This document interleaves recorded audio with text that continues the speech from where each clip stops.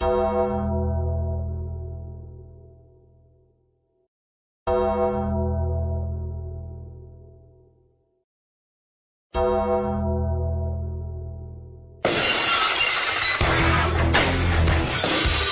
and gentlemen, the stage is set. The mics are on. It's not another Fightcast time. With your hosts, fighting out of the blue corner. This man is a former fighter, the voice of Brave Combat Federation and Clan Wars MMA, the great and powerful Phil Campbell. Fighting out of the red corner, this man is a former fighter, and now one of the best coaches in mixed martial arts, the one and only Andy the Icon Burrows.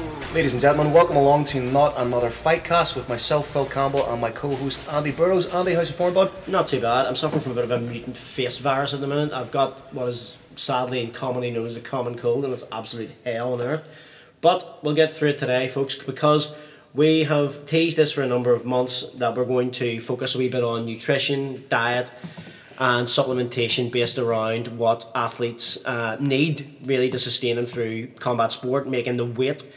And today we are very pleased to have from Northern Ireland Supplements Mr. Adam Stewart. Again, person I normally come over to the shop and basically just argue about CrossFit with. But today what we're really going to do is we're going to go a bit deeper into nutrition, a bit deeper into supplementation, and also then focus on maybe dispel a few bro science bullshit myths. Adam, how the hell are you today, mate? I'm not too bad. What about yourselves? Oh, dead on. All good. Slowly getting through January, which brings us, it segues us nicely into January sort of supplementation and dietary stuff. Because one thing that I've noticed sort of about January is when everybody jumps on bandwagons.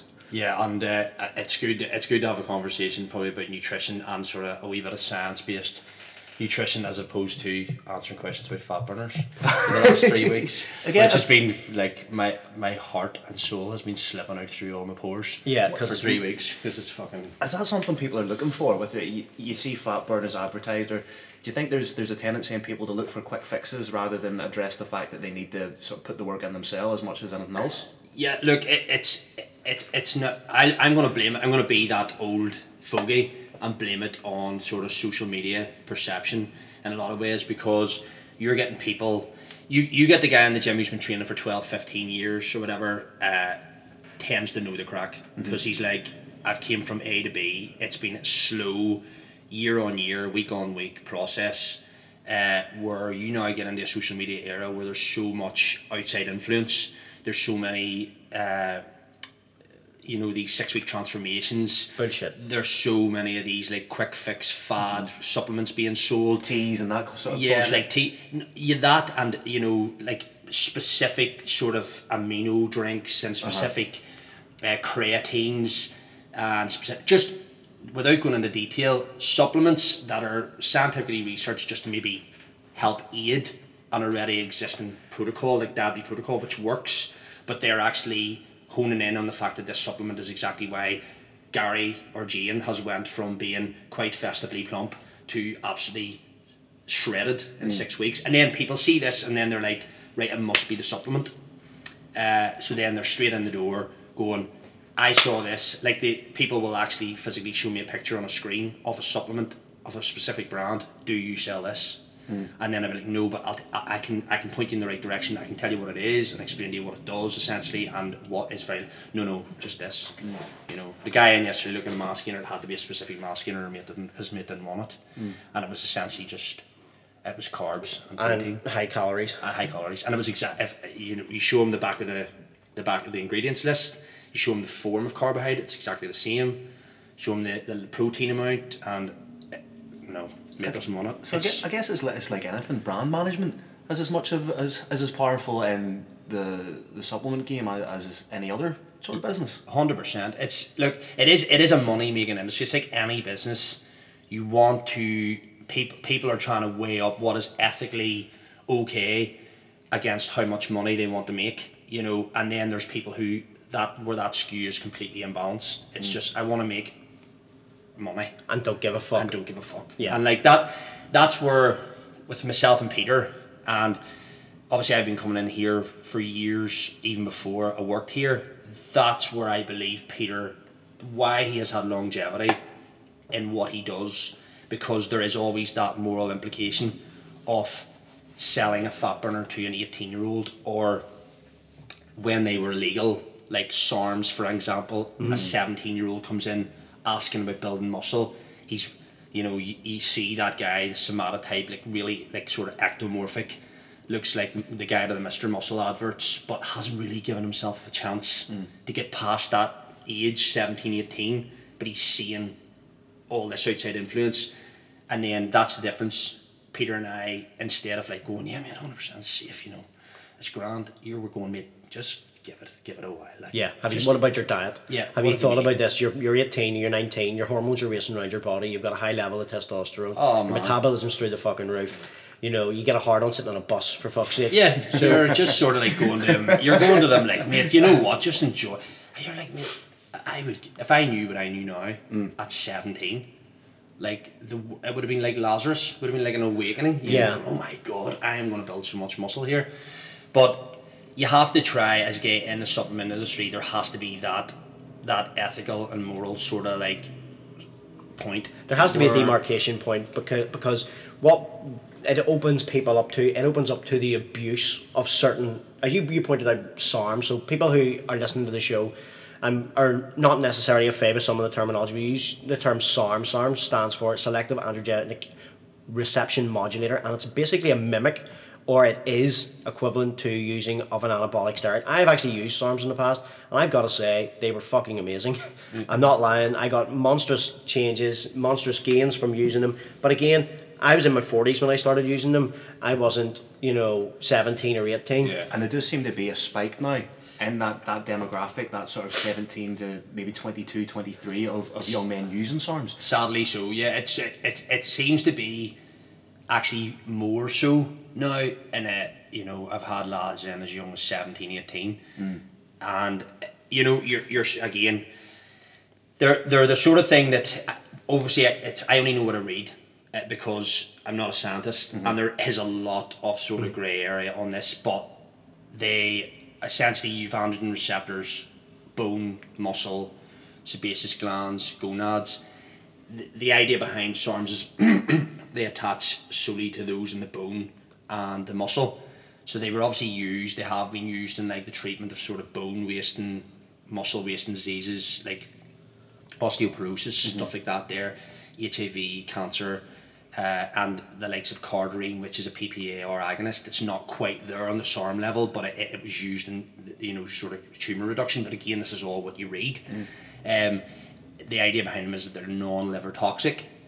The problem is with anything, Northern Ireland particularly, in the bodybuilding industry, there tends to be let's rip the arse out of it mentality, and that is where I worry about young people, because essentially you're creating an unrealistic thought process in your head of muscle building from a young age.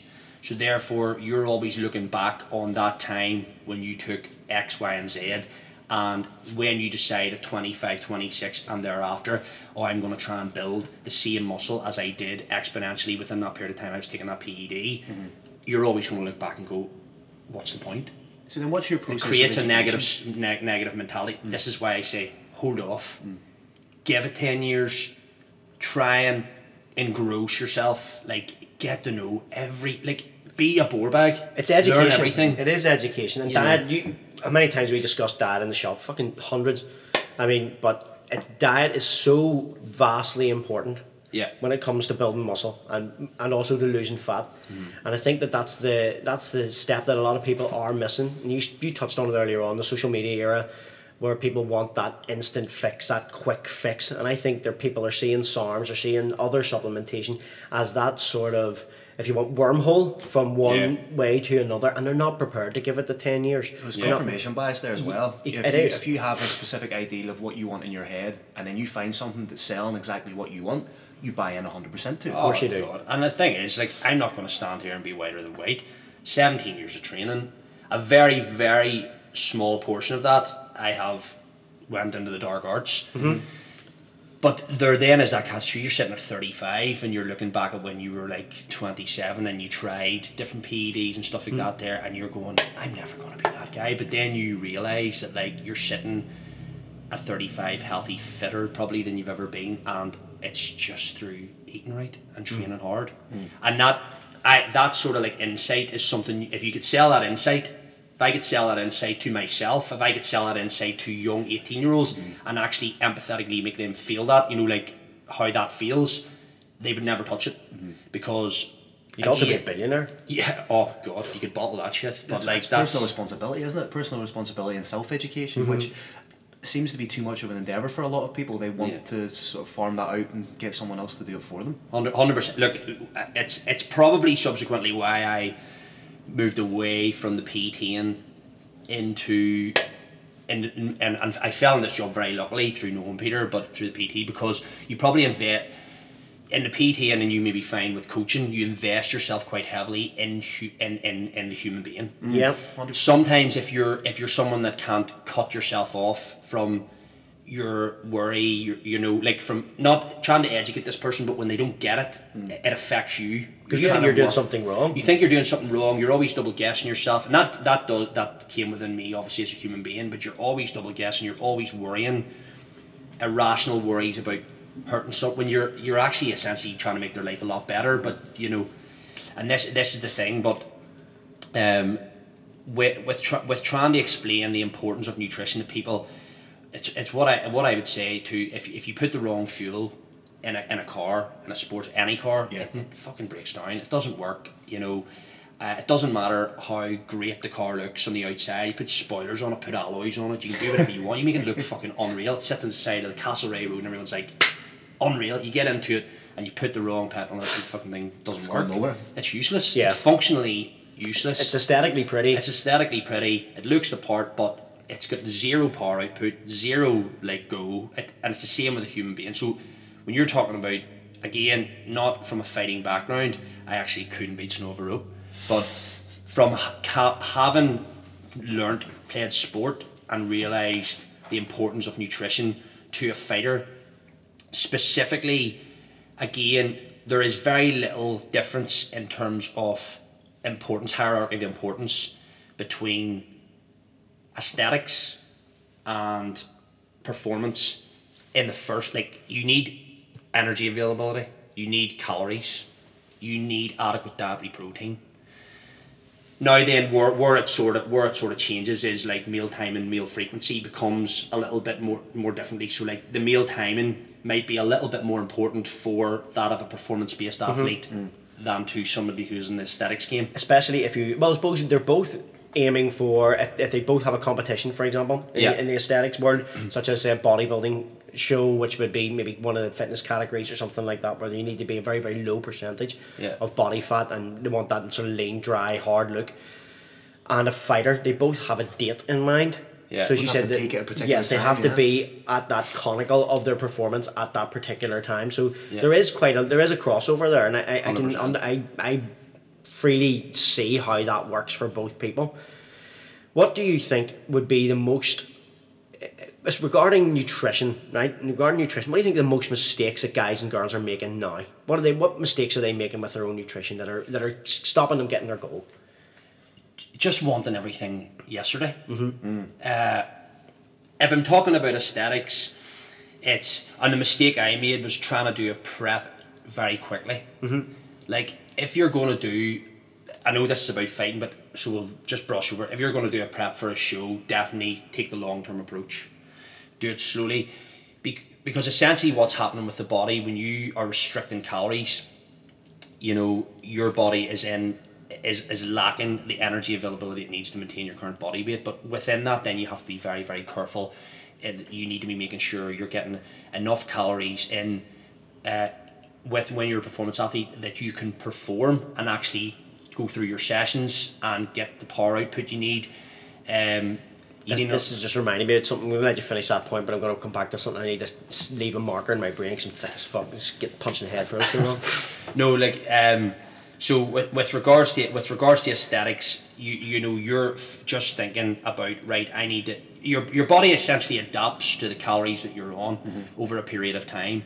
But if you go too aggressive, say for instance, it can be very detrimental to immunity, to muscle recovery, repair, and that's what you want to avoid. When you're trying to drop body fat, you are basically trying to preserve and protect all that lovely hard-earned muscle that you have built over the years.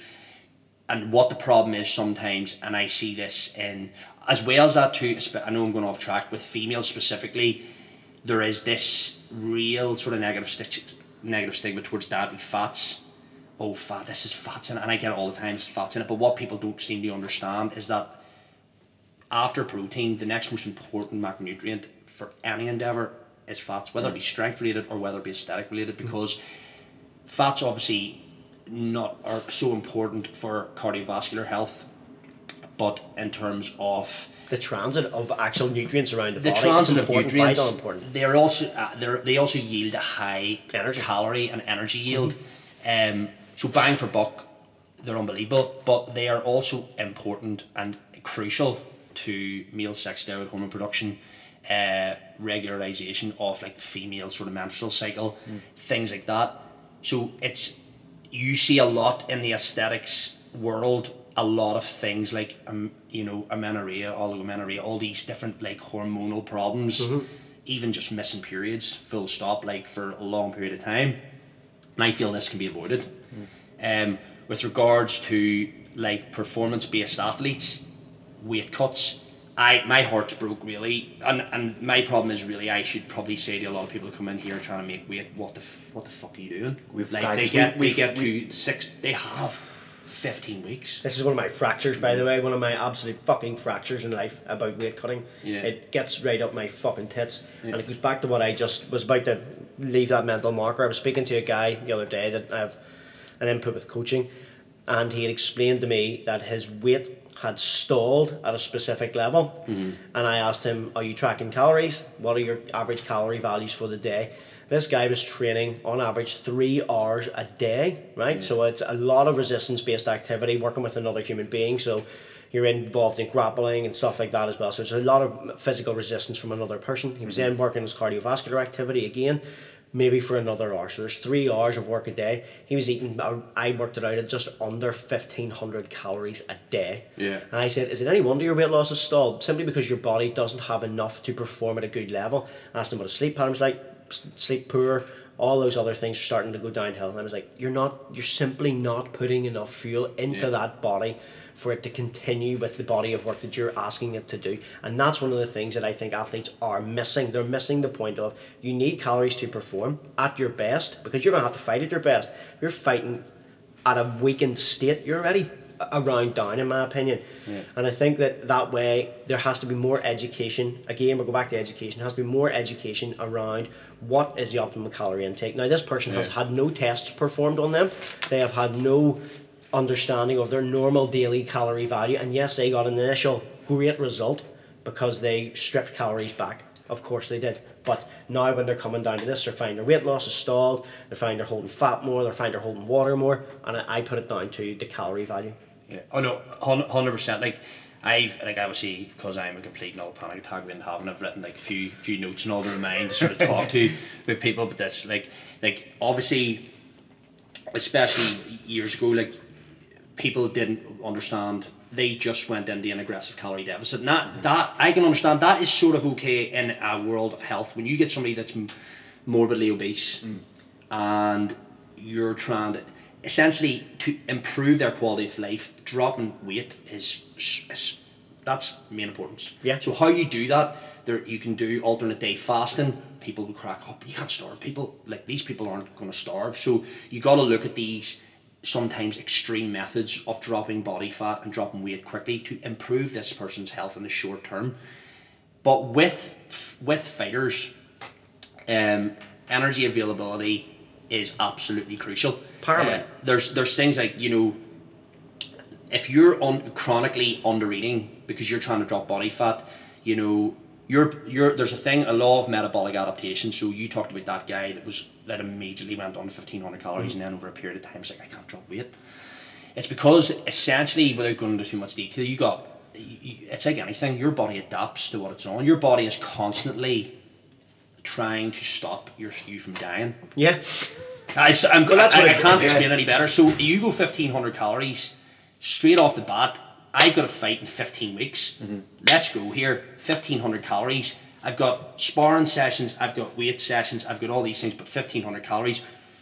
Your body will adapt to the point where it will down-regulate every single process within the body after a period of time. It will down-regulate NEAT, which is your non-exercise activity thermogenesis. Like, Kira loves that fucking term.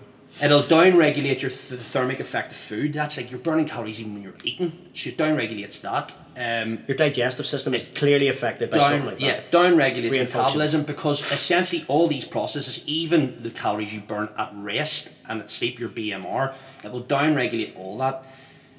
So you're sort of in a catch-22 fucking doing yourself up a kipper by doing that. Whereas if you are, say, 16 to 15, say you're 15 weeks out from a fight, and you've absolutely no idea what you're doing with your food, and you're just going, nah, I need to get this weight off, like a fucking 20 kilos to lose or something like that there. You've got so much time. You've 15 weeks to lose 20 kilos. So if you're, say, like a 100 kilo guy, you're a guy that's fighting maybe light heavyweight, I presume that's like maybe 205 pounds or something. Yep, Anyway, yes, 93 kilos. 93 kilos. I'm only saying that because like that's just sort of what about my weight is. You know, you go on 1,500 calories, it's fucking ridiculous. You know, and I've seen it happening. You get a guy like you work out what that guy's basal metabolic rate should be roughly, and you don't take into consideration sort of like at the start maybe what his sessions are, but you look at his activity outside of the training, and then you teach him how to eat at fucking maintenance, and you go, right, this is what we're going to be on. You monitor. I know this. People say like, oh, this is actually fucking boring, and all, but look, this is your job. But no, that's it. Like, this is your fucking job. Like, you're going in there to fight. You're going in there to a crowd of people who've paid money, and forget about the crowd. Fucking pride, optimizing your health and longevity in the sport. 15 weeks of your whole life. Let's do this fucking properly, and then what you learn going forward. Every fight, you've got control. You've autonomy in your own sort of 15-week process. You get it because you get a guy that comes in and says, "No, mate, I know your body better than you do." You're able to say, "No, hold on a minute, mate. You don't. I need you there for accountability. But let's talk about what we can do. Maybe I might want you to explain. Like, let's talk about maybe better meal choice and stuff like that. There, but I know where I'm at here. What my energy balance is roughly, and how to take this down gradually." With a fighter as well, the thing that sort of kills me, and I'm sort of getting out a lot of like panted up sort of, because I see fighters coming in here, and I know they've got nutritionists, and I know they've got. And I hear what's things passing as a going, nutritionist? Don't get me started on that shit either. What the fuck are they doing? Like, what? But you cannot say this in this day and age in a shop where you're representing someone else's business. But you have to look at a fighter, especially someone who is relatively lean at the time, you know, like athletically lean. I'm not talking about like a guy who is 3 days out from a show lean. I'm talking about somebody who's a low percentage of body fat, but athletically lean. You got to assess how much weight does that person actually need to lose as body fat. You know, that person doesn't have 12 kilos of body fat to lose. No, we see a lot of people try and lose too much weight too quickly, and it gets to the point of diminishing returns. Yeah, 100%. Their athletic ability is completely compromised. Yeah. You see a guy that's maybe banging out 10 rounds in the gym, but he gets to the fight and he's done after a couple of minutes. Yeah. So there needs to be a lot of education in and around what's right for your body type. Whether it's going up a weight division, whether it's maintaining, whether it's even perhaps putting on a wee bit of mass. Yeah. I think that's something a lot of fighters just think, I need to get as small as possible, as quick as possible, then put it on as quick as possible and be as big as possible going in on fight night. Yeah. No, you're 100% right. And we spoke very briefly before we went on here about McGregor there, and how good he looked at that 170 class. Whereas when he first went up to that 170, now I don't know. I don't want to put this guy down, but he looked like he was blown out his arse. And I know that fight only lasted 40 seconds, but he looked incredible. He looked full of energy. He felt his whole attitude was different. His persona even appeared different. Like he exuded something completely separate.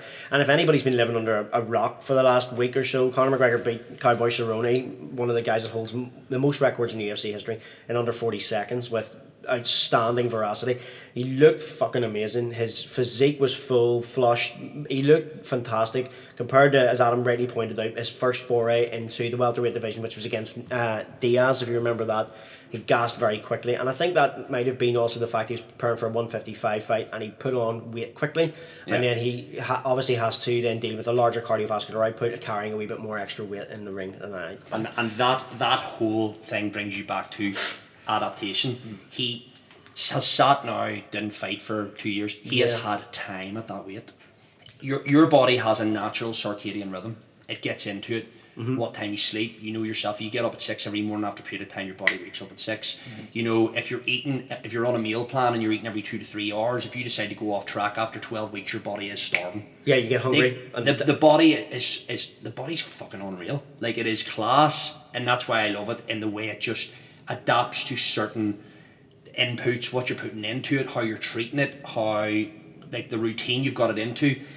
McGregor had a year, everything, all his body, it's almost like he got his body into the homeostasis it needed for that to be in that 100, sit at that 170 point. He almost probably fucking was sitting at 169, 168, just quite comfortably. They didn't have to make weight. So every process in McGregor's body at that time, how he nutrient partitioned, how substrate utilization, you know, all these different things that goes on whenever you're dieting. His body was used to being at that weight, dealing with what he was putting into it for a long period of time. So everything in his training, like, came as part of that. You know, it started working. So it's hard to explain, but you know, it's like you're sitting at 155, then all of a sudden you've got to put on a stone, and then you've got to go in and fight. You feel sluggish because your body is having to, like, catch up with what the fuck you're doing to it. Yeah. How much weight you put on. It's like putting on a weighted vest and going and trying to do the same 5k time. It's impossible. It becomes, the heart has to labour more. Everything is having to work a lot harder. Whereas you sit at 170 for a year and then fight at 170, your body has been used to dealing with what's going on within its own body, within the system, you know, for that length of time, and it's had time to deal with it. But when you've got a fighter as well that has a lot of weight to lose, there's so many different things. Like, I mean, we'll talk about it, you know, sort of, you can lose, people talk about losing 8 kilos if they lose 8 kilos. So there can be a lot of weight lost, even up to fight through, like creatine, glycogen and water from your blood, water from other places like sodium, hormones, and then fibre from your intestines. You would not believe things like fibre manipulation, dropping sodium out a couple of days before. Things like, even this is the other thing that sort of that gets me, the creatine part. Creatine's like, fucking forget about any supplement. Like, creatine has this stigma of putting on weight, but it is the most tried and tested ergogenic aid on the planet next to caffeine, and I would say there's a fair degree of fighters not using it for the fear that they won't be able to drop weight. The weight is quick. So what would be the most sensible way to go about using it as a fighter? So, like, if you have somebody, now fair enough, if you have somebody that's on creatine and has always taken it and's got into that headspace, again, body's used to it, deals with it, and the loading phase maybe wouldn't be, it's not necessary. In fact, it's impractical, it's not necessary.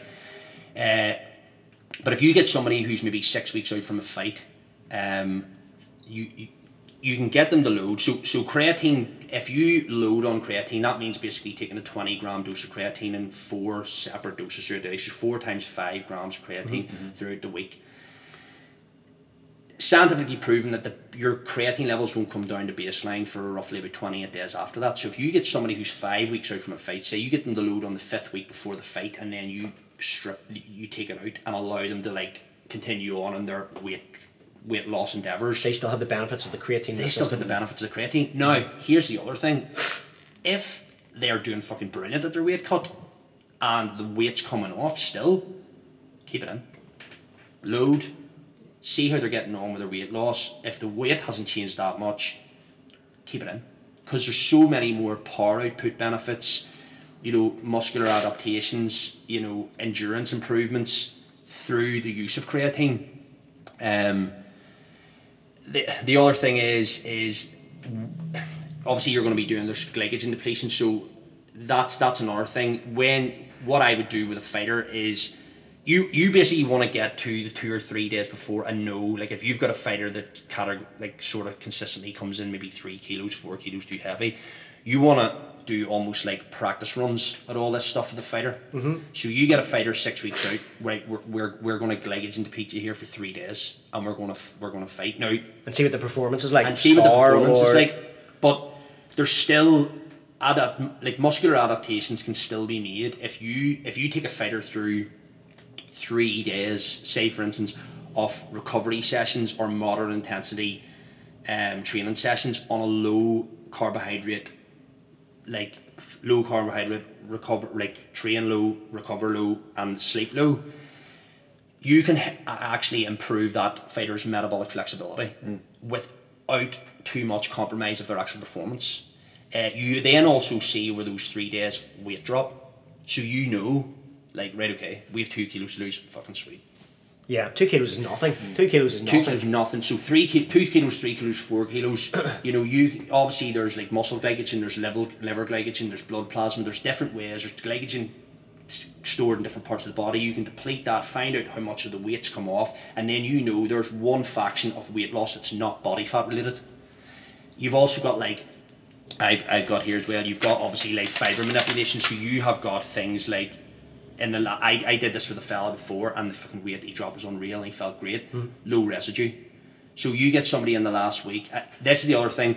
Last 6 weeks, if a fighter's not for the all about like tracking calories, you might want to get them onto a meal plan so you have control. You ask to get them to tell you what foods they like. You get them on a meal plan that adheres to the calorie deficit they need to be in to sort of maintain muscle mass and optimize performance. And then if you've got a bit of weight in the last week to lose, low residue diet, fiber manipulation, you can still drop upwards of a kilo just by dropping their fiber. When you say low residue, what sort of, you're aiming at specific types of fiber then? You're talking about low residue fiber? Like eggs, meat, fish. So high dairy, protein, whey. Basically you're going for high protein, high fat, virtually like in a ketogenesis. It almost is like, you could say it's like a ketogenic diet. Yeah. But it's basically just clearing sort of any, so obviously there's stuff sits in your intestines, all right, and you've got things like gastric emptying. So some foods have high rate of gastric emptying, some foods don't. So essentially, you put them on foods that have a high rate of gastric emptying, high like sort of eggs, meat, fish, dairy, whey, low fiber veg, things like that. There, low fiber. Then what you got, it's passing through the gut easy, and it's clearing any of the fiber, giving it time to clear any of the fiber that was sort of sitting there. There's another means of getting rid of body weight without actually dropping body fat. Yes. You're still able to, as I say, stick to that, right? We've got eggs there, we've got meat, we've got fish, we've got dairy. So if this person, say for instance, is on 1800 calories, you can make up 1800 calories with that food easily. No bother. But you can get enough dietary protein in through all those foods, but they've dropped weight. And the other thing is like, you know, the one thing I would say is in the last week, you guys would know this, like fucking panic stations, everyone's sort of like, and you mentioned like water retention. So the worst thing anyone can be in the week leading up is shitting their pants. Like sort of, oh, I'm panicking, because like you get urinary cortisol, like reacts with aldosterone, and then what happens? Water retention. Yeah. So you got to keep your fighter chilled. You got to go, right, mate, we're going to fucking listen to a bit of Bob Marley here. We're going to relax. Which is hard to do if a fighter is not at the point of losing weight where they want to be. And also the fact they have that performance anxiety coming up, which is performance anxiety, and I classify performance anxiety and nerves as two different things. Performance anxiety is an outside influence. You're worried about how you're going to appear to another. And it's not just specific to fighting performance anxiety. No, it is not indeed. No. We've all been there. First aid syndrome. Huh? Is it going to happen? Is it not going to happen? Oh shit. You mentioned cortisol there, and cortisol is recognised as a stress hormone. Yeah. And that appears in many, many different ways and for many, many different reasons in a human being. Yeah. So I mean, you've touched on one or two there that can happen to any person. You know, you could feel anxiety, stress, or strain, and cortisol's released into the body. But also for a fighter, what specific damage can the sort of increased level of cortisol have for a performance athlete? It doesn't have to be a fighter, it doesn't matter, as a performance athlete.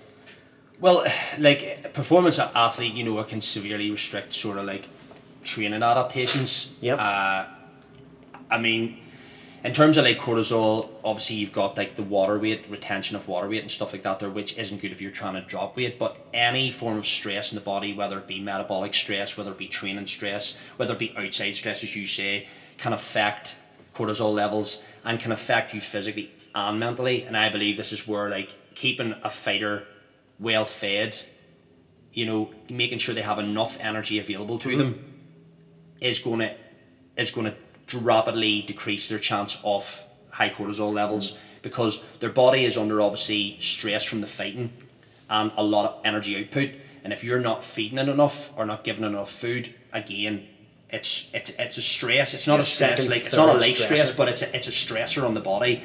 You know, if you've got a fighter who's overtraining or under stress to make weight, then you got a mental stress coupled with a physical stress of like, we overtrain, underperform. Yeah. And in simplistic terms, how many times have you got a fighter that's severely depleting their calorie intake, going into a session, not performing the way they should? That compounds the level of stress that they're feeling, and then they just end up putting their own head away. Yeah. We actually discussed this literally as we were standing downstairs. You guys are probably, your guys are probably like, you know, psychiatrists as well, like, you know, psychologists and therapists, like everything, there's because a level there's of therapy so too, much. Yeah, there is. I mean, but I think that's one of the things that also you touched on that earlier on, that you moved away from the personal training aspect of what's now called the fitness industry. But whenever I was working in it a long time ago, it was called the health and fitness industry. Health has now been dropped out of it because nobody gives a single fuck about their health or just want to get a six pack and use Instagram. But I think that in that way, you touched on that as a personal trainer, that you would see that sort of damage that a person's doing to themselves ultimately through the stresses and strains of what they're trying to achieve. That in turn affects you. You become like a counsellor for them over a period of time, and that's a real thing in the combat sports world. You hear it all the time with boxing coaches, specifically boxing coaches, but it can be any form of coach, whether it be athletics or combat sports or any sort of fighting, where you have a close relationship with a competitor or a person who you're coaching. When I was a professional counsellor, there's such a condition known as compassion fatigue. And that is a quantifiable condition whereby you take on and you absorb, it's almost like osmosis, you absorb the stresses of the people you're working with because you're a compassionate, empathetic being. Yeah. And then that compounds the level of stress you feel in your life. It's incredibly difficult, and that's why a lot of the time I think the cut-off point for a lot of people working professionally in counselling is in and around 4 to 5 years. Oh God, I don't know how anybody comes away with does it really without being a drug addict or without being an alcoholic, and that's not a joke. I have friends who work in counselling, and we're talking about it recently there in social work and counselling about how damaging that is to that person. So I know obviously then we're digressing ever so slightly, but you look at that in a weird way coming from a coaching perspective. Lifestyle though, it's also impacts upon lifestyle as does anything else. Yeah. No, it's I take my hat off to anyone who does it, because even that sort of PT and aspect of it, where you're sort of seeing someone coming in and maybe like yourselves in a fighter who is repeating the same negative process towards their fight every fight, but it's a mental aspect because it's part of the process. I spoke to a guy at a wedding. I annoyingly can't remember his name, but he fought for a title at Clan Wars and then he got robbed, and that was the whole story. It says he got robbed. I don't want to mention any names now because I think I know that the guy you're talking about, but I don't want to mention a name because then you think of the guy who did win, and then but it's this sound fella, like the guy actually apparently like broke this other guy's arm in the fight and still lost it, and like it was like you know, but he spoke to me about weigh-ins, and he was talking about like getting carried in, and you know, having to get locked in the sauna. They get locked in the sauna, and I just spoke to him. Obviously, when you're sitting in a wedding environment.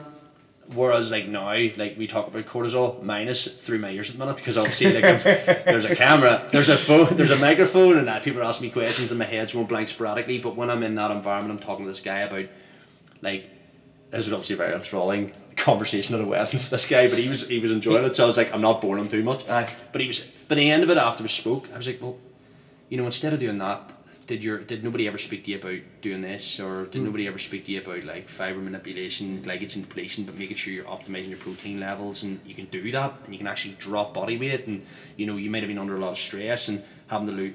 And he was like, man, you've just blew my fucking mind. He was half cut at the time. He's like, you've just blown my fucking mind. I was You're like, a wizard, Harry. I was like, look, mate, I only know, again, like you talk about nutritional bias and people just passing on things that they've done in their own thing. I'm just passing on some really smart fuckers information that I paid to get. You know, like that's essentially what this is. But it's scientifically researched.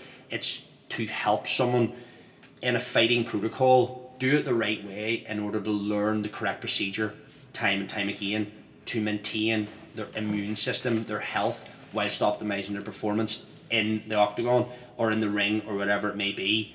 And, you know, not essentially, like, this is the thing, and we're going off track again, but create these negative stigmas and negative approaches towards food and nutrition. How many people in weight making industries combat sports have an fucked up relationship with food. I go back to a very long time ago whenever we used to train, and whenever I was competing, I trained in a couple of different gyms at the time, and I was training in Frankie McConville's Thai gym, which was in Frames in Belfast. Yeah. And this is Jamie Crawford. You fucking nearly gave me an eating disorder. I think we all nearly had eating disorders. At that point, I literally probably walked around about 69 kilos and fought at 70 because there was no other weight. There was no weight lower than 70 kilos in MMA. And literally every time we walked into the gym, just go, you fat bastard. And like, it didn't matter how. That was a different time, like, wasn't it? There was no understanding of how good shape, no matter who the fuck it was. It was like, you fat cunt to get shape. Yeah. And we're like, you're going to give each other. No, you would never do that. I know I would never do that. You wouldn't do it, but you couldn't. But back then, we were really like cruel to one another, and it was that negative sort of every time, just like picking at each other. It was part of the game, as far as I was concerned. I kind of enjoyed the banter of it all too. You still see it in gyms now. If a guy comes in a little bit over than us, because your fight weight isn't your walk around weight. No. Your fight weight's what you kill yourself to make. So if somebody's 10 kilos over, it's like, nah, you fat fucker, look at the state of you. And he's maybe standing there, ripped the bits with abs, but because he's maybe 10 kilo over what he fights at. You mentioned the word there, maintenance, which I think is incredibly important. That I think we veer off. Maintenance and sustainability is something, especially in the fight world, that we veer off so often, because guys make weight, they fight, and then they go missing for a week. They go missing for a week and a half. And a 66 kilo fighter will maybe come back well into the 80s. And there's an element of sort of binge and purge going on with fighters. I see them coming in here all the time, and that is the problem. Again, if you've got a fighter and you've had them sort of uberly restricted their calories, their body has become accustomed to dealing, performing, training, living, sleeping, fidgeting, on that energy availability. Then after a fight, you spike it 3 times. Your body has absolutely no option but to store all the excesses like adipose tissue and all this. It just goes, well, I don't fucking know what to do with this here. So it's like that's what happens. Whereas it's like a hoarding granny. Yeah, it's basically the spare rooms fucking full of newspapers. Aye, absolutely unbelievable. But this is you try to explain to someone, look, have your day, go and fight, have the crack, go out with your mates, have a big feed. I'm going to give you 2-3 days grace here, and then we're going to do a reverse dieting protocol. We're going to detrain you slightly, bring you down, so therefore you've basically got a indirectly proportional curve. You've got somebody who's getting their calories gradually increased, and you're detraining them, bringing them down and down. So you're creating that surplus through a mixture of slight increase in calories, slight decrease in intensity in training, instead of no training, fucking eating a heap, and then quite literally a feast or a famine. It's a feast or a famine, and the body, quite literally, for want of a better scientific phrase, shits itself and doesn't know. Now, on the other side of things, you talked about the problems with restricting calories. So there's a thing which is known as relative energy deficiency syndrome. So you have got people who have been grossly under eating for a long time, and this is what happens then. Formerly female athlete triad, but it doesn't obviously just affect women. I was going to say that's I was actually going to not dispel a myth, but I was going to perpetuate a myth there. I was going to say, is that not specifically related to female athletes? Because I've heard about it in athletics.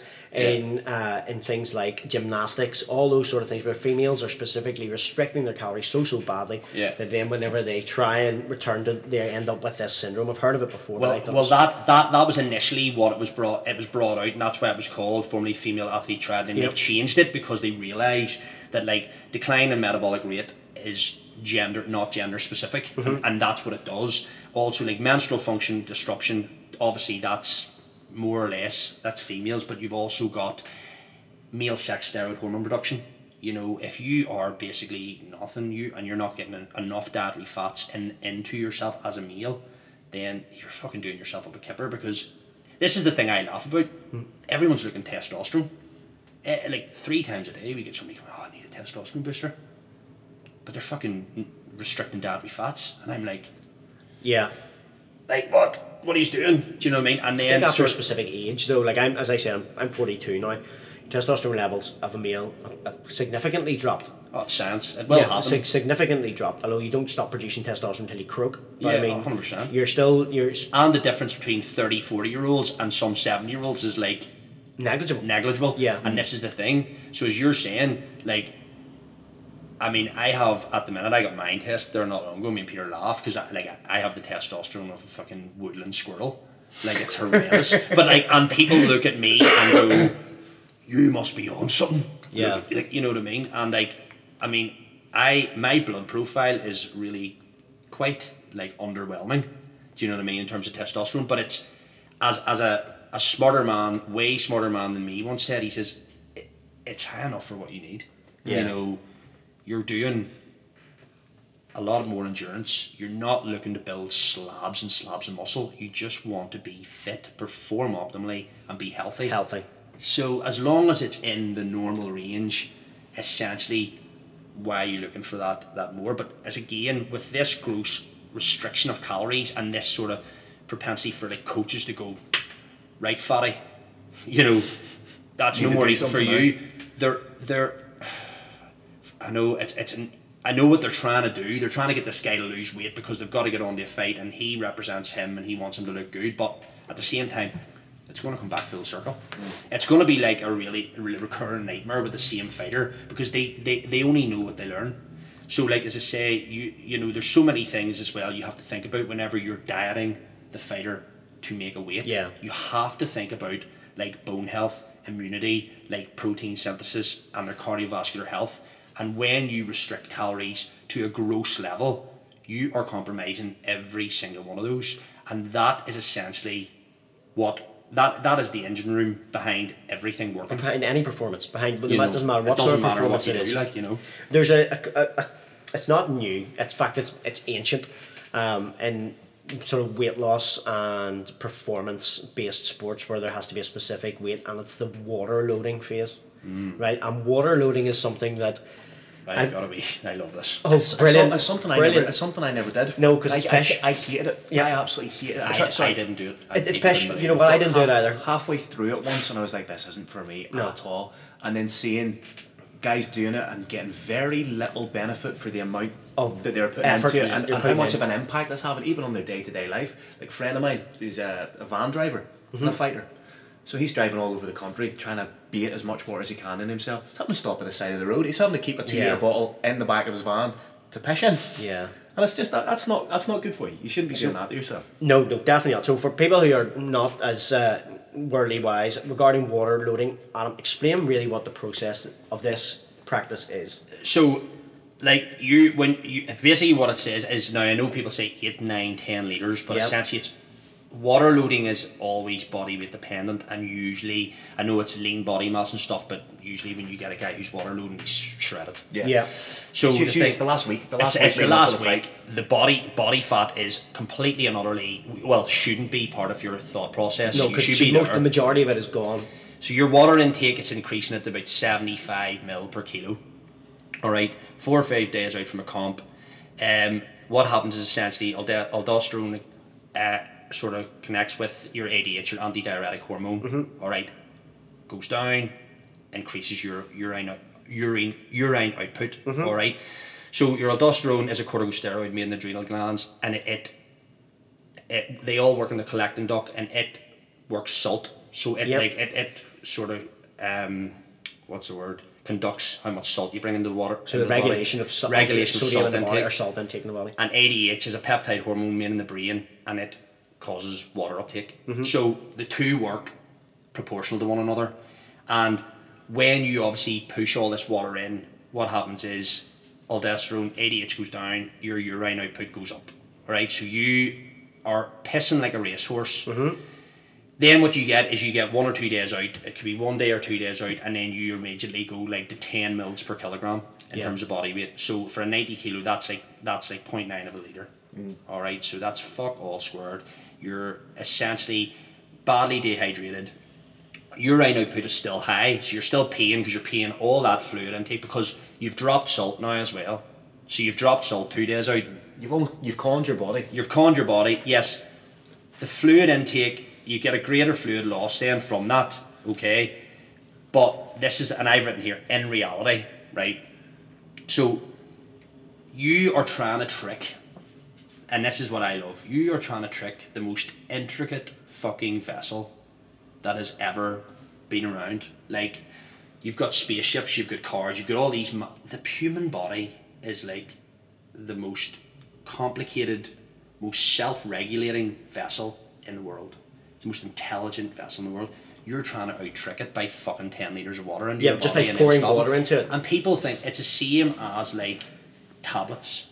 People take a tablet to try and substitute a process that happens through a series of chemical reactions that the body has been programmed to do from From it existed. From existence. All right. So essentially, like, you're trying, like, the fluid balance in your body is far too tightly regulated. Like, it's regulated in your body, and you can't really trick it. So you can drop water intake very slightly as the week goes on, but there is absolutely no necessity to take 10 litres of water. Plus, the amount of stress you're causing on your body is unbelievable. We go back to what the stresses were only 10 minutes ago in a conversation. That's another one that, in my opinion, I hate hearing people doing it.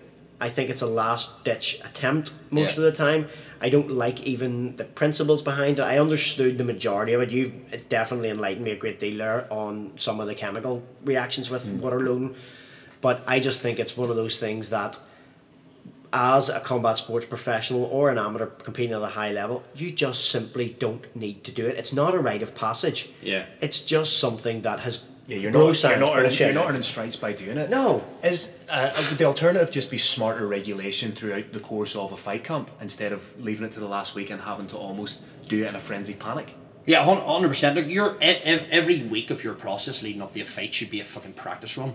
Like, everything you do leading up to your water intake in a week, even, like, let's say you're doing a session, you can weigh your fighter before, right? So Octagon's 5 by 5 minute rounds championship fights, or I don't know, it'll be 3 by 5 minute rounds. You can simulate a fight.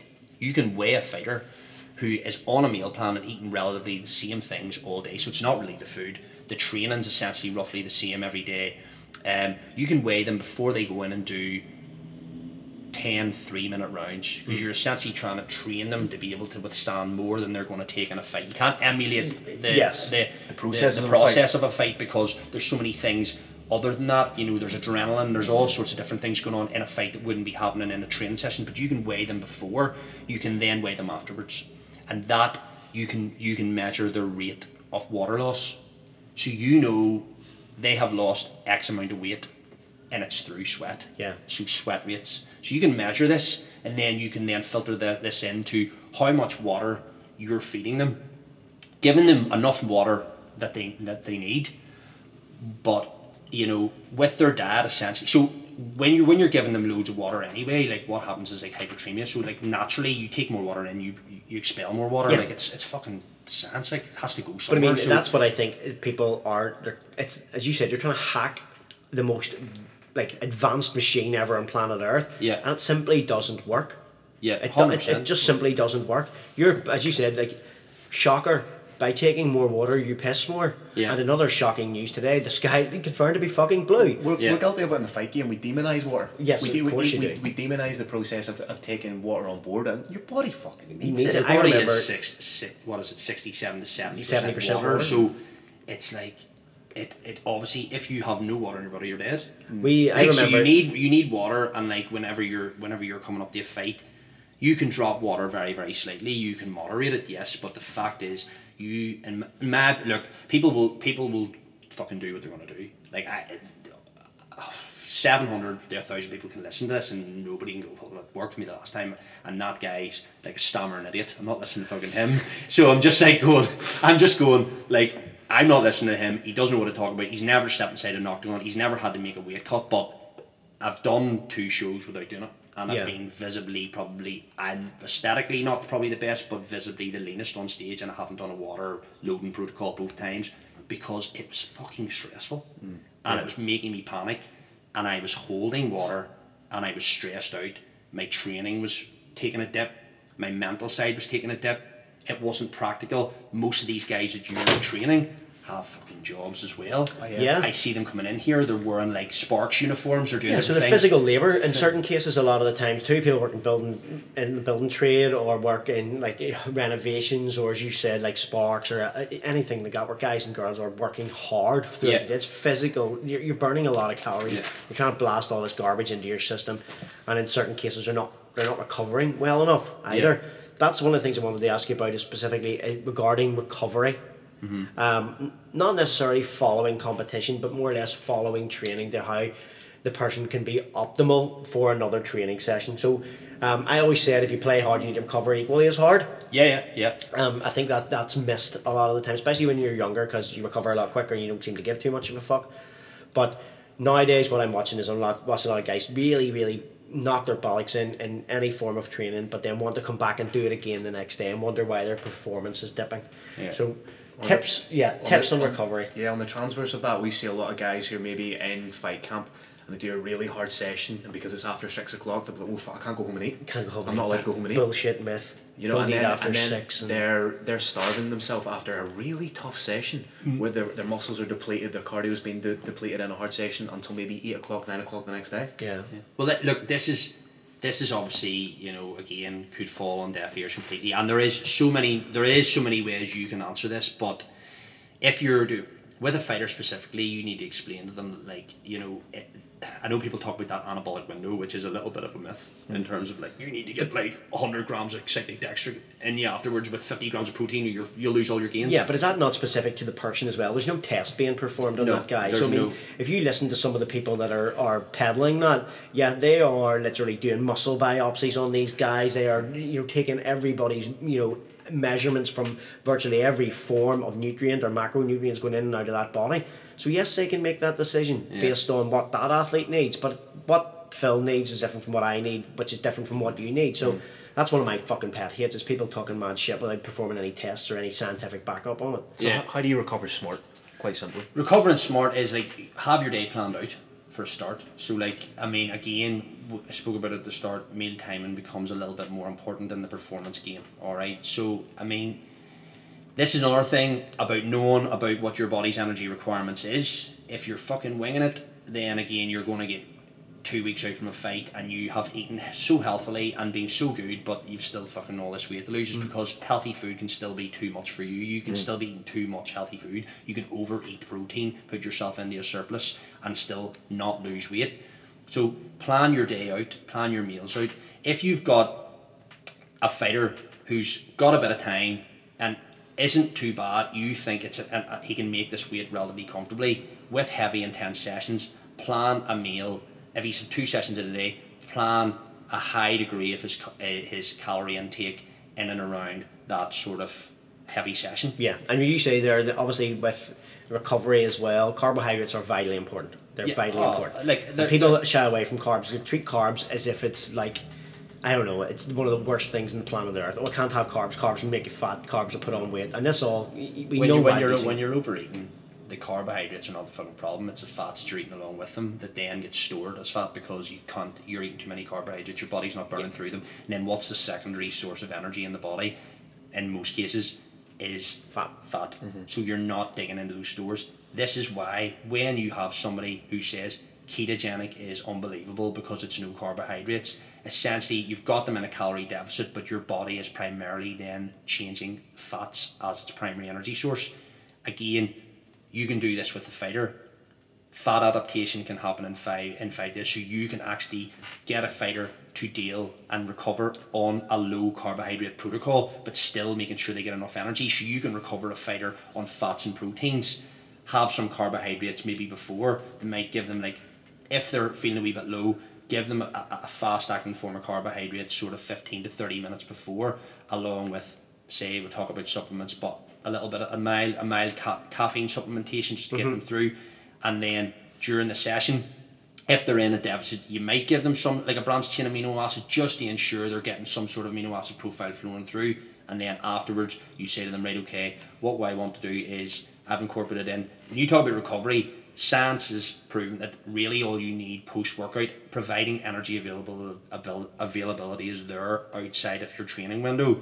All you really need is a fast-acting digesting whey, like a concentrate or a casein, 15 to 30 minutes post-workout to avoid any sort of muscle protein breakdown. So turning around to someone and says, you know, we need to get some fast-acting carbs in you straight after you train, in my opinion, you don't. If the person's getting enough energy in, you want to make sure they're getting a fast-acting form of whey relatively soon after a heavy session. And then before bed, you might then say to them, look, what we're going to do tonight here is, if they've got, you might want to say, look, what I want you to go home in is have an omelette, maybe a little bit of fruit. That's grand. It's absolutely, don't demonise the fruit. But people do get the amount of fructose, and obviously if the sugars that exist naturally in fruit, people are saying, like, okay, that's too much calories, you're putting in a lot of calories, you're taking in too many sugars as well, which we all know is complete and utter pish. So post workout with supplementation, so like a whey isolate or something like that, would it be the most efficient means for a performance athlete? If somebody can take a whey concentrate and it doesn't affect their gut, it's probably the best form of protein to take. A whey protein isolate, obviously in most cases, has like lactose taken out of it. Obviously there's still a bit of dairy in it, but GMO's removed, gluten's removed, it's low sugar, so you know you can give them a whey protein isolate. Ideally, another thing we talked about is creatine. Creatine, obviously it's more consistency for timing, but you ideally can be taken post-workout, like in your shake 15 to 30 minutes afterwards, to make sure you're optimizing any adaptations that have happened within the training. Supplementation wise, that's really like after training the only thing that I would really recommend. Give them. I mean, you can go, I've seen a lot of fighters go into, like, you know, vitamin C and all this here. Realistically speaking, in terms of supplementation, vitamin D, fish oil, creatine, whey protein. Some people don't like whey protein, I get it, they can't take it with their gut. It isn't absolutely, if you're getting enough. If I had someone and they said, oh, I take a shake and I don't get enough protein in my diet, I'd say, right, okay, well, here's a good, fast acting, easily digestible like way of getting it in, but it's not absolutely crucial, but it can help in terms of recovery. Where you might be in a restrictive sort of diet, might help with your recovery post-workout. And then apart from that, you can go down in the lines of like things like beta-alanine, caffeine. So beta-alanine is an intracellular buffer of like hydrogen ions. So it's more, a lot of people, it's in pre-workouts, and it's a thing for anyone that's listening that causes you to want to scratch your face off. So it's, they come in and go, I love that feeling of scratching your face off, but it's not really that beneficial to the bodybuilder, because it's more beneficial for somebody whose exercise lasts 90 seconds plus. Yeah. So it would benefit the fighter. When you've got a 3-minute round, and you've got, obviously there's power output going on, but there is a mixture of energy systems being used. There is obviously a lot of anaerobic, aerobic sort of, it depends with that. You would have to measure heart rates and stuff like that there and what they're doing, but it would benefit a fighter. But again, it needs to be, there's a protocol to it. So like you would load, this is another thing, you can load for 10 weeks on, like, I think it's 8,320 milligrams per day over 4 to 8 feedings. This is the same as the creatine. This is whether it's practical or not. And then you would have a maintenance dose leading on further. So if you had someone that was 15 weeks out, this is ideally if they haven't taken beta-alanine, when you would get them onto the beta-alanine and you would get them loading on it, and then a maintenance dose of, it's 4,160 milligrams per day, and it's better taken in microdoses again, 2 to 3, to avoid that real paresthesia, that tingling that goes on in the face, because that can be quite Bang off-putting. a bunch of tramadol or something. And then your creatine, 3 to 5 grams a day. You know, creatine, like, obviously helps to recycle ATP in the cells of the muscle and the brain, so you're essentially getting it in through like red meat, oily fish as well, but you get very small amounts of it. And then essentially what's happening is your body's going, oh, brilliant, I've run out of it, my dietary pool of it, I've got some more here. I've got some more. And that's when they talk about eking out that extra rep, or running, just that, getting that. It's very good, like, for repeated sprint performance and stuff like that there, and striking, power output, things like that, especially under fatigue. They did studies with people who were sleep deprived, and did 2 studies, and it actually improved performance of sleep deprived athletes in comparison, you know, to normal. So So there is science behind it. It's not, again, the list is endless, like. And you mentioned ATP there, so it's adenosine triphosphate, and that's obviously what the body really uses as an energy source over a period of time. So if anybody was wondering what the fuck ATP is, that's exactly what it is. I wonder, you mentioned amino supplements. Aminos sometimes are taking a bit of a bashing here online at the minute. Now, a lot of people are saying like there's no real benefit to the use of aminos. I've used them a few times. I know my partner uses them quite a lot. She finds there's a great benefit to them. What's your view on the use of amino acid supplements? First of all, explain what amino acids are. I know what they are, but give a quick breakdown of amino acids. So branched chain amino acids are the 3 amino groups that are sort of responsible for recovery, reparation of like muscles. So you've got, like, obviously, like, you break down proteins, you get amino acids. Without going, that's about as far as I'm going. So aminos really are. So aminos are building blocks. Protein in its molecular form, so to speak, and there's so many different amine groups and amino acids in the body that have completely different roles to play within the body. And to be honest, if I tried to name it off, I couldn't. Like, but the main one that they talk about in terms of muscular adaptation and making sure that you have enough of it in your food, and they talk about this leucine threshold. So leucine is, or L-leucine as well. So people talk about branched chain amino acids, and I understand why, because branched chain amino acids, essentially, when you go back to energy availability, there is nothing that substitutes for real food, because, you know, the amount of branched chain amino acids you would need to drink powder form to get what you get out of a 6-ounce chicken breast. Do you know what I mean? Yeah. So people say, oh, it's exactly the same. Well, it's definitely not. You would die if all you drank was branched chain amino acids for 6 months. Somebody should try that for a study. Man. Can you imagine David Blaine locked locked in a glass box, just piping branched chains. Yeah, just piping aminos into him, see how long he lasts. They got him out after a week, like, he'd be pretty shredded. But like, it wouldn't be very healthy. But he could probably like wizard himself out in the night though and come down for a fucking chicken burger. Yeah, it's the thing is, like, when you talk about branched chain amino acids, there is conflicting ideologies. If I went into the course that I did, and when you listen to the likes of James Smith, and you listen to the likes of all these guys that are making a lot of money, they're smart guys. Where did you do your course? It's MNU, so Mac Nutrition Uni. I hope I don't lose my accreditation after this, but like, no, this will increase it. This will increase it. Definitely increase it. There's a lot to think about. I like this guy. I mean, is very sort of science-based, research evidence-based, and like, to be fair, James Smith is exactly the same. All these guys talk a lot of sense when he's talking about intermittent fasting, when he's talking about paleo and keto. The guys, they're really, really high. Like James Smith, anybody who doesn't know who James Smith is, he's a guy who didn't reply to my message when he was over here for his book tour. So up yours, James.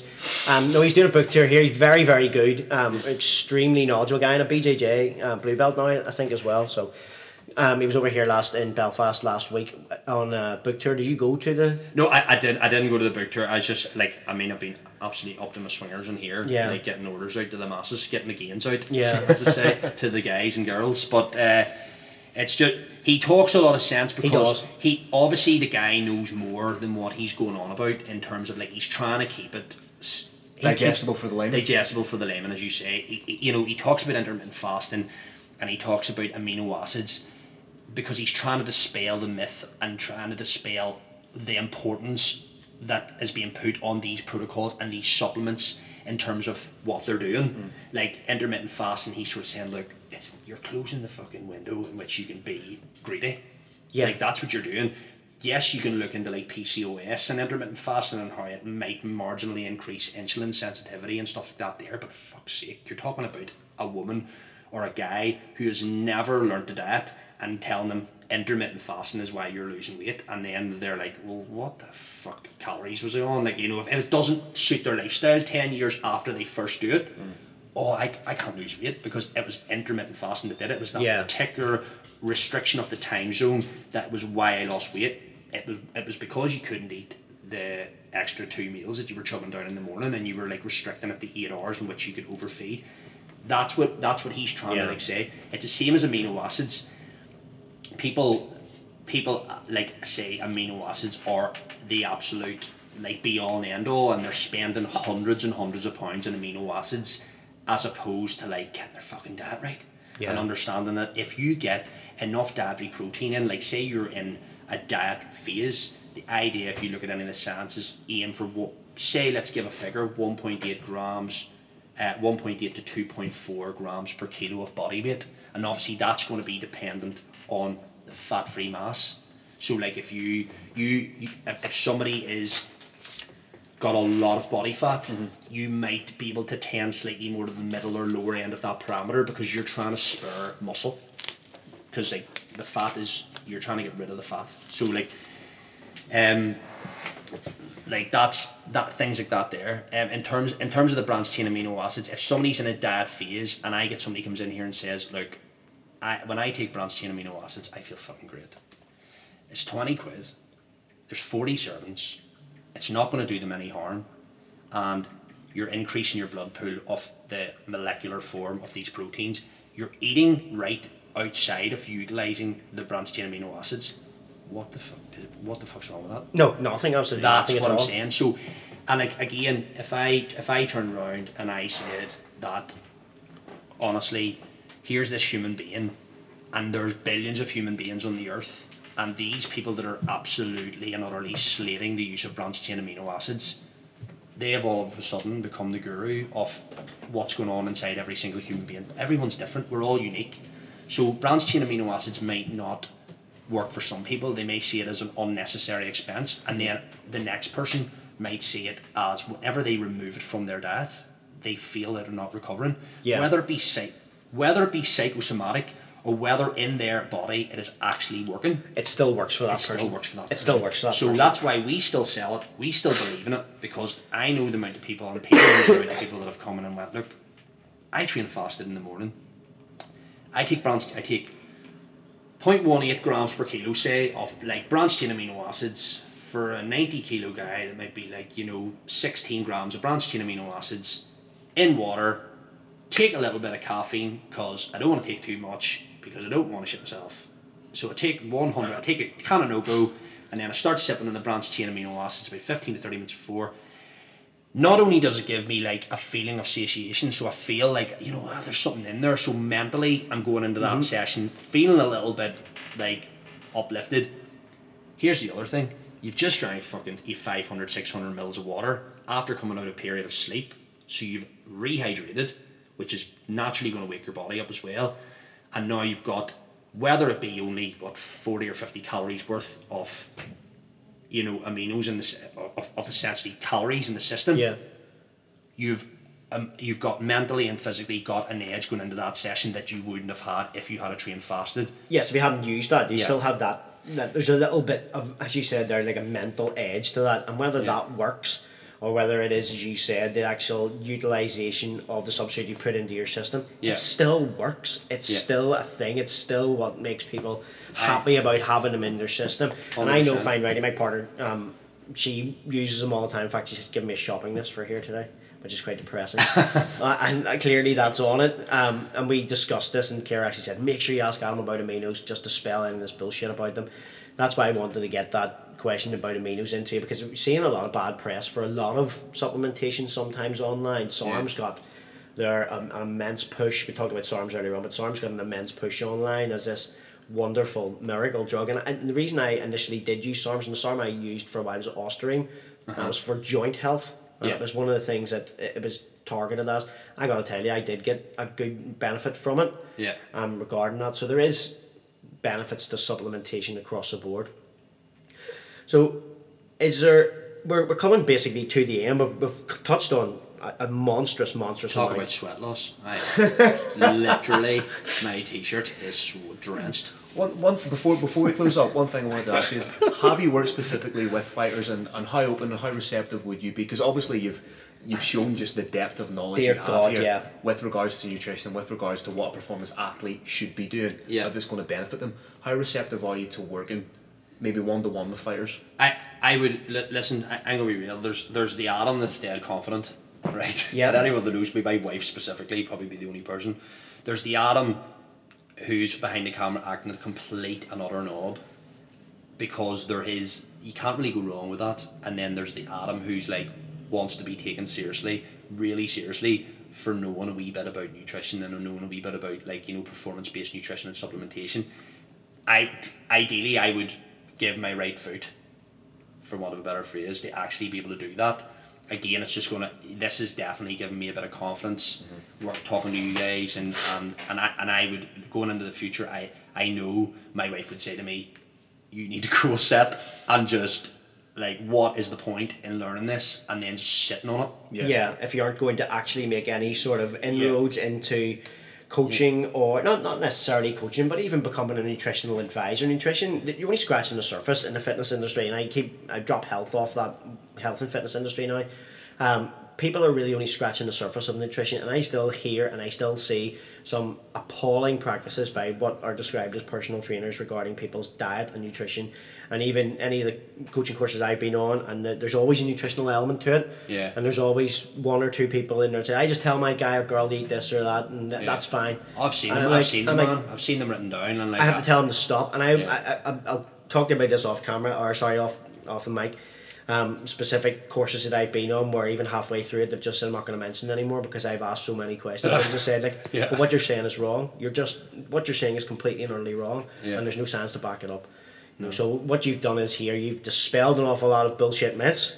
You've used real science to show that there are supplementation out there that works. We've talked water loading, we've talked all brilliant stuff that fighters have made great attempts at making a balls of. It's like I understand people have their own protocols. This sounds like it's not like a William Wallace ending to this like sort of fucking podcast, like, but my aim has always been to genuinely help people. Possibly why I haven't, like Peter cracks up, because I've worked with 2 or 3 athletes, not in the fight performance game, but like strongman specific, and I've never charged a penny. And this is the information I'm giving them, and I know I should, like, this is just, but my aim is to try and help fucking people be healthy in their endeavours, and that to me is grossly like compromised and corrupted in weight making endeavours. You know, like people that have to make a weight, there is, in a lot of cases, now I'm not bad mouthing people, and there's no point, it's not nice, and they're not here to defend themselves, but it is a real problem in that specific industry. And I would like old school archaic practices that we still live and die by. 100%, and they're not doing anything necessarily that they feel to believe that is wrong. It's because they have learned nutritional bias passed on through the years. It's like the old bodybuilding myths, they still live on today, and some of them are not really. There's better ways of doing things. How many times have you heard things in bodybuilding, white fish thins the skin and all that pish? Man, unbelievable. What on earth? Where did these things even come from? The amount of people come in and ask for fucking like dandelion root extract and all this here, and I'm just like, look, what are you on? Don't stop do it. So do you reckon there's a boy sitting at home, he's maybe in his 60s, and he hears this stuff and he's like, I fucking came up with that. Yeah, I mugged the boy off down the pub by saying that. No, but this is the thing, they be listening to this going, them guys are the dicks. Totally, because they'll believe that. It's full ignorance, and they believe it, and let them believe it. But when like it people comes who to believe the Earth's round, 100%, people will believe what they're going to believe, and this is why sometimes when you talk to people, you're staring through glass eyes, and there's no point. But in my head, if I get somebody that comes in, and if it comes off the back of this, and people says to me, look, will you help me, or will you give a talk in? And I've done a couple of talks in sort of like clubs and running and athletic clubs. I go away, how I get my head, again, like, play the violin music, how I get my head on the pillow every night is that I have left a group of people who will leave going, fucking hell, like, that's not blowing my mind, but that actually sounds like a far healthier way of doing things. You've used what I describe as the campsite rule. You've left those people better off, in a better off condition than you found them. Yeah, and they may, and I get people coming back all the time that go, what did you tell me the other times? I was like, fucking 45 minutes I was talking to that guy, and they're just like killing dead things. But you know what, like, I always say, Peter and I laugh, I was ignorant once too. In fact, I was very ignorant, and if I think about my first 10 years of training, I was just a fucking brute. I was like, going to train, then going and buying 3 pizzas for $2.50 in Lidl. Let's get massive, let's get swole. Doritos, if the anabolic Doritos, get them into you, like, you know, it's calories in it.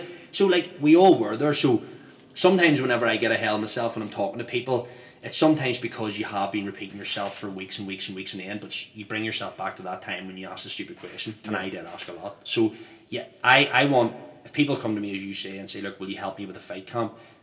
My idea is not to get famous. I don't want to. I couldn't deal with being a famous nutritionist. I would rather just like be the guy that in 30 years' time we're like, here, who helped? Remember that fight 30 years ago when you were really good, Nick, and you were really healthy and made the weight really easily? Who helped you? It was just like, oh, I'm sure he's fucking 75 now. Like, but nobody ever really knew. I would rather be that guy. Yeah. And that sounds really uninspiring, and it definitely isn't going to get me on the cover of Forbes. But I'll not be running about a sweaty, anxious mess with people texting me all the time, and I can sort of go, yeah, I helped someone, and like, they're now not being a fucking idiot and drinking 11 litres of water 5 days out from a fight. Even the thought of that, even that, Like just eating 6 meals a day with absolutely no regard for what the energy content is of and the for meals, why and you're doing why it, they've 10 because kilos to lose 2 weeks out. You've read somewhere that Kai Green once had 6 meals on a Tuesday or something like this. Yeah. And that's it. So it's just, as you say, dispelling myths, giving people healthier, scientifically backed, researched alternatives that's sustainable. that are sustainable to their health post-fight, post-years of fighting. When they look back, they're 50, they haven't got any underlying conditions, they're not still fighting the after effects of a really long period of eating disorder problems, you know, things like that. But that's essentially because I've had more issues than the Ulster Tatler. Like, I've been through it all, and it's all self-inflicted. Yes, you can talk about mental health, but all the shit I ever did that was wrong in my life was my mistake. But I've been there, and I've been in that mental, like, the eating problems, drinking, drugs, doing really fucking stupid things that, even though your mind's telling you this isn't good for you, like, you just don't know any better. My aim is to try and help people not make that mistake. if I can, especially health, and in this case sporting endeavours, weight making things, you know, that's why I did the course, and that's why Peter gives me a lot of room to manoeuvre in terms of not trying to push supplements on people that really they don't need after you've done a wee bit of in-depth digging into their nutritional background and their health background, and I think it just stands people in better stead going forward, you know. I think Perfect. That's a perfect place to stick a pin in it. I say stick a pin in it for now because I think this is something that we'd like to revisit with you again 100%. because there's a lot of stuff there that we didn't even scratch the surface on. No. Yeah. So much more information there again that we could pull apart. As Phil says, it's absolutely fantastic. We are genuinely properly grateful for you to come on the podcast. Obviously, anybody who knows you or knows of the supplement industry in Northern Ireland can clearly find you here in NI Supplements in Castlereagh Road in Belfast. Sitting here and humble on the stool with no back at the computer. But for people that want to avail of your expertise or follow a little bit of the knowledge that you're sharing, where can they find you? So we have an Instagram. It's NI Supplements. You'll see it. Like, it's the symbol like green NI Supplements sign. You can go on Facebook, NISupplements.com. And you update that fairly regularly with a lot of information. Yeah, as there's well. information, and then there's just me being a little bit silly from time to time, and Peter being a wee bit silly, and then like obviously you can go online at www.nisupplements.com if you want to check out any of the supplementation. Other than that, look, I've said to anyone, the doors are always open.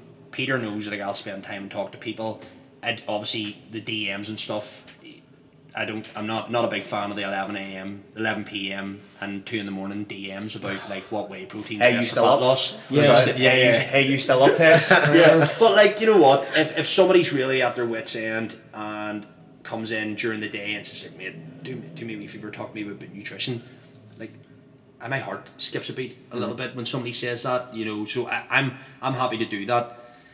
But as I say, Instagram is constantly be updated with supplementation and nutrition. We are a supplement company, but I have put a few things out there, and Peter's put a few on nutrition first and foremost, because we know better than anyone. This is the 5 equal percentage. This is the nth percent on top of the complementary nutritional protocol towards your goal. And supplement in and of itself, the word supplement means to run in tandem and to inform the good work that you should be doing with your nutrition. Mate, poetic. You couldn't put it better than that. Very Like, professional, isn't absolutely Shakespearean. But it's like, I'm glad that's recorded. oh my god, unbelievable TM that shit. But like, it's true. But so, like, for if you want to hear nutritional information, it's on the Instagram.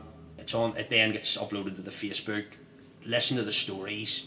It's like, you know, follow us, like us. You know, that's basically what it says. So that's where you're going to get the free information. If you want anything else, come in and see us, and we'll always point you in the right direction. Whether you're a fighter, whether you're just trying to lose some body fat, drop some body fat, get a wee bit healthier. Whether you've got a friend who you know is going down a bad route in terms of like food and diet and stuff, and you want a wee bit of information for them. I've had people come in and say, my mate's gonna like wreck themselves, and I have to bring them in. Yeah, asking for a friend, but Oh yeah. But that's what it's all about. So yeah, those are the three mediums: email, Instagram, Facebook. Perfect. Andy, where can people find us on the socials? on the socials, I know now it's become such a funny thing, but it is true. I don't give a fuck what anybody says. They can find us at Not Another Fightcast on Instagram, and also find us at Not Another Fightcast on Facebook. Please send us a message if there's something that you guys want to hear on the show. We're always willing to give obviously a voice to anybody who is happy enough to listen to us and spend some time during their day with us. We're very, very happy that any person chooses to do that. I hope you've enjoyed today, folks. You cannot buy information like that Adam has just shared with us here. And also for fighters out there, hopefully this has been an educational visit and something that you will then continue on with, rather than just following on in the same tired, worn out protocols that aren't necessarily working or making a difference for you. So give us a wee follow, Not Another Fightcast, on Instagram and on Facebook. Phil, where can they find you? You can find me at PC_commentary, just to keep up to date with my travels and my commentary work. And yourself, Andy? You can find me at the_icon77 on Instagram. It's mainly just pictures of my dog and boxing. So if you're interested in seeing that, knock yourselves out. Phil, you're back from Slovenia as well, another show from Brave FC, and you're heading away to, where's the next venue? Next show is March. Go to Brazil for a couple of days. So. Absolutely amazing. So again, go and give Phil a follow. Please go and give Northern Ireland Supplements a follow. And if you are that way inclined, you can come and follow me as well. Folks, we have been Not Another Fightcast. Remember, I was only joking earlier on, the earth definitely is round and vaccines definitely do work. So I'm talking to you directly, Johnny Burrows. I know you don't listen to this, but he is a flat earther. Okay, folks, thank you very much. We have been Not Another Fightcast today with Adam Stewart and Mr. Phil Campbell. Thanks very much, folks. See you soon. Peace, love and bye. Bye now.